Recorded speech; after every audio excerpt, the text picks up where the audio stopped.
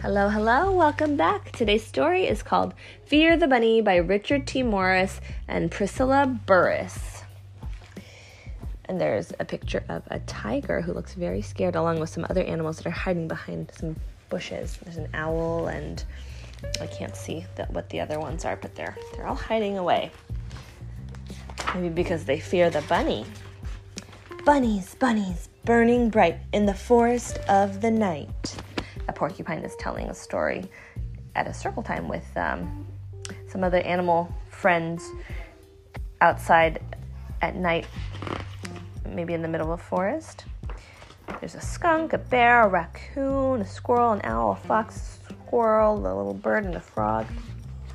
Excuse me, the tiger says. That's not how it goes. It's tiger, tiger, burning bright in the forest of the night. Here, it's bunnies, bunnies, says the squirrel. That's ridiculous, says the tiger. The poem is about me, the most feared animal in the forest. There's nothing scary about a bunny.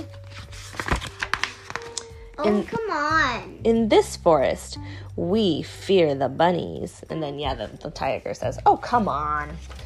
What's a bunny gonna do? Hop on my head? Nibble my tail? Oh, the tiger's yawning. Fear the bunny. That's a good one, guys. And the squirrel says, please, run away. Save yourself. And the tiger says, look, I don't run away from anything, okay? Have you seen these teeth, these claws? Do you hear that? Says the squirrel, and he's hiding under a leaf. I don't hear anything. The bunnies are approaching. Ooh, the bunnies are approaching. Quick, someone check on my vegetable garden. You're in grave danger, says the skunk. Hide now before it's too late. I'm a tiger. I don't hide from... You have to hide now. Is that the raccoon? Yeah, the raccoon's saying, and he's hiding under some grass. And everybody's hiding, even the frog and the skunk and the fox.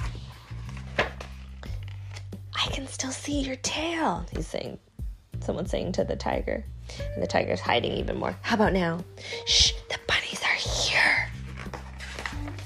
That's it? You've got to be kidding me. There's a little bunny coming. And he's munching on a carrot. And he's got a light on his head. A cotton ball is more frightening than that thing. What's he going to do? Cute me to death? Uh-oh. Suddenly, there's not just one bunny. There's a ton of bunnies coming through. Oh, there's hundreds of bunnies coming through. And the tiger's running away the other way. And he is a little scared, too. He thought it was just one bunny.